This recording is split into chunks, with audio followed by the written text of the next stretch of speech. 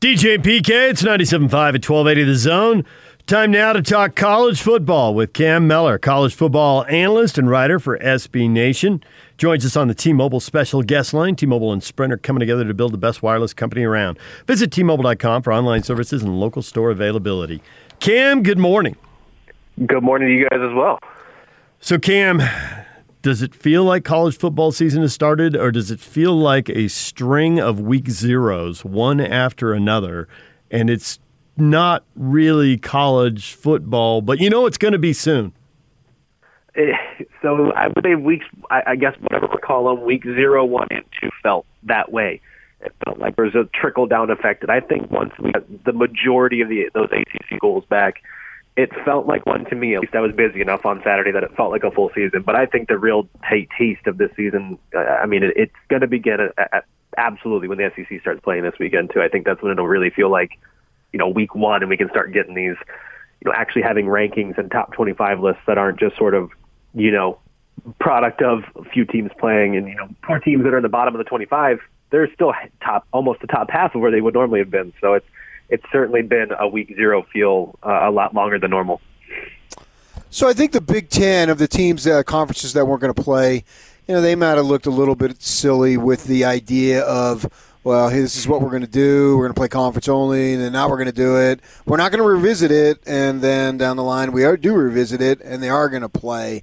And so they've set themselves up to go forward, and I think that people can live with that. But what do you think is going on with the Pac-12? Because they follow the Big Ten in canceling, postponing, but now they're dragging their feet. So I'm not really sure what's going on with them and what's taking so long.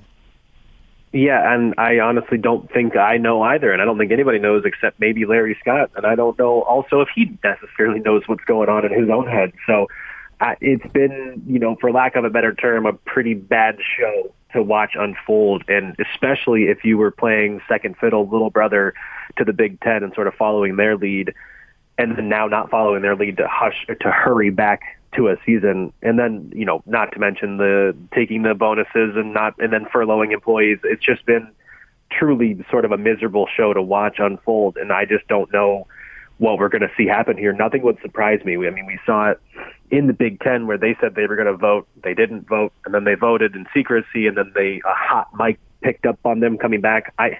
We're supposed to have a vote on Thursday for the Pac-12 to return to play. And then they're blaming the fires, and they're blaming California and Oregon as a state in whole. It's just been truly a mess, and I honestly wouldn't be surprised either way, but I don't think anybody truly knows what's going on.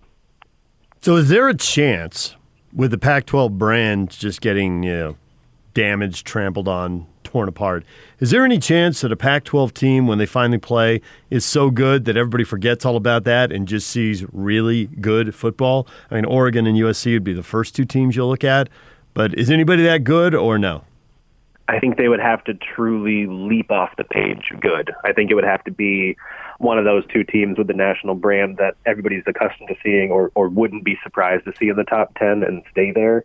And I think they would have to then whoop up on the other opponent too. So if it's a USC, I think they'd have to put up 50 against an Oregon defense, or Oregon would have to limit a USC offense to 100 passing yards or something like that. I think that it's basically a tarnished reputation for this season going forward, and especially starting so late.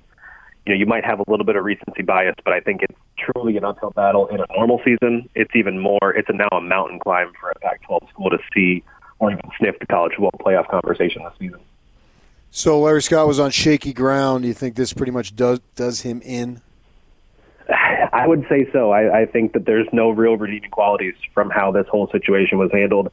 And then especially the report about taking money and then furloughing employees. I don't think that helps anyway. And one report saying this morning, actually, I saw it break over social media that, he basically knows he's on thin ice, or that he's basically leaving after this year anyway. So he just essentially doesn't care. So I'll take that for, with a grain of salt and see what actually happens here. But I do believe that this is probably, this is the iceberg that's appearing in terms of his reign as commissioner. I think that he's on his way out. Yes.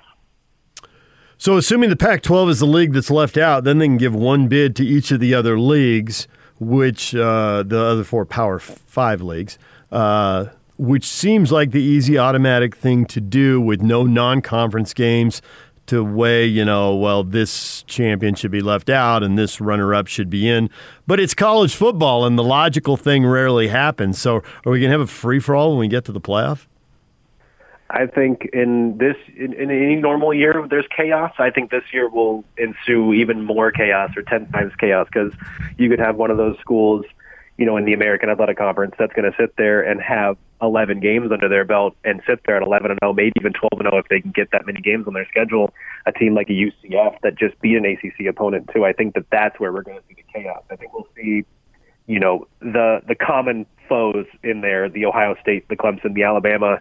And then I think that's where the chaos will be. It's that fourth school, and I think in any year that we have now, it's finally that year for a group of five or even an independent to sort of make noise and cause that extra chaos by looking so good in their own conference and not having those non-conference games for these other schools on their radar or on their record. That I think this is the year that chaos is maybe even times 100 compared to normal. How about the secondary bowl games? What do you think is going to happen to them? It's tough. I would assume that they're on a case-by-case basis. Being a Floridian myself and knowing how sort of blasé, for the term they are, with everything that's going on, I would assume that the bowl games that are happening down in Florida will still go on.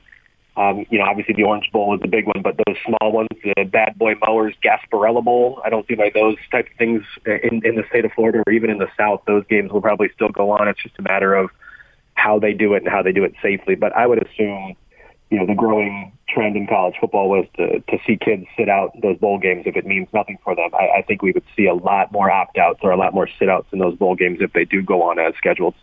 Do you think we're going to start seeing players opt out of full seasons going forward, or is that just a one-off for this year, or is it a new trend? I'd hope it's just a one-off of this year, but I think that there's maybe, if you do see those situations, it would be a player like a Derek Stingley from LSU, where everybody crowned him as the best cornerback prospect of his draft class after one freshman year. And, he sort of had nothing left to prove after one season in college football. Maybe he's the type of player, but I think those are so far and few between for those players that sort of etch themselves sort of as the best of their class after one or two seasons, even in college football, because so many things can happen. So I'm hopeful that it's just a this year type of thing. And that we don't see that too often because, it's the best sport in my opinion, and I love seeing these kids succeed at that level. We understand that you're pretty high on BYU quarterback Zach Wilson, correct? Yes, I am. Probably a little bit higher than even in Pro Bowl, I would say. Explain why. So I went back and I watched every throw possible of the kid's career. I love Zach, and I just think that there are intangibles that you cannot coach. There is arm strength, there is football instinct, there is athleticism that is uncoachable. And so those coachable moments are sort of what people saw as the scapegoat for some losses here. There were multiple interceptions last year. I do know that. I know he was battling the injuries, and you give the pass on that. But, I looked at those interceptions he threw last year, and of the 9, there were 7 of those that were not his fault. A couple of those were dropped. A couple of those, the receiver fell down. Another one was tipped at the line of scrimmage. Multiple moments in time that errors that he gets credit for in the box score that the general fan doesn't want to then say something else might have been at fault. I think there are moments in time where he has a certain Johnny Manziel to him, but he's also got, incredible arm strength and great pocket presence that I think those coachable moments and those coachable interceptions and troubles that he's seen, if those are tidied up, this is a guy that's not only a great college quarterback, but also has a career in the pros too. Do you think BYU's offensive line is really that good and they got a bunch of pros in the O-line, or is that more a Navy issue, the reason they ran over Navy the way they did? It's super tough to say. Before the season, I would have said that they were very good, and you probably have 2 or 3 pros on the offensive line. After the Navy game, I would have said everybody on the offense deserved to go pro. But after, you figure out and hear what Navy did and didn't touch anybody in practice, it makes it a little bit less, it doesn't make that win as great as the box score probably says. But I do think that Brady Christensen has NFL tackle written all over him and Empey at center as well. And then, I liked what I saw from the rest of the guys, but right now on my radar for the NFL, it's definitely Christensen as a day 1 or day 2 pick as well. And then Empey sort of as an early day 3 prospect. I like them both in the pros. Cam, we appreciate a few minutes this morning. Thanks for coming on and talking a little college football with us. Yeah, my pleasure, guys. Anytime. I appreciate you having me.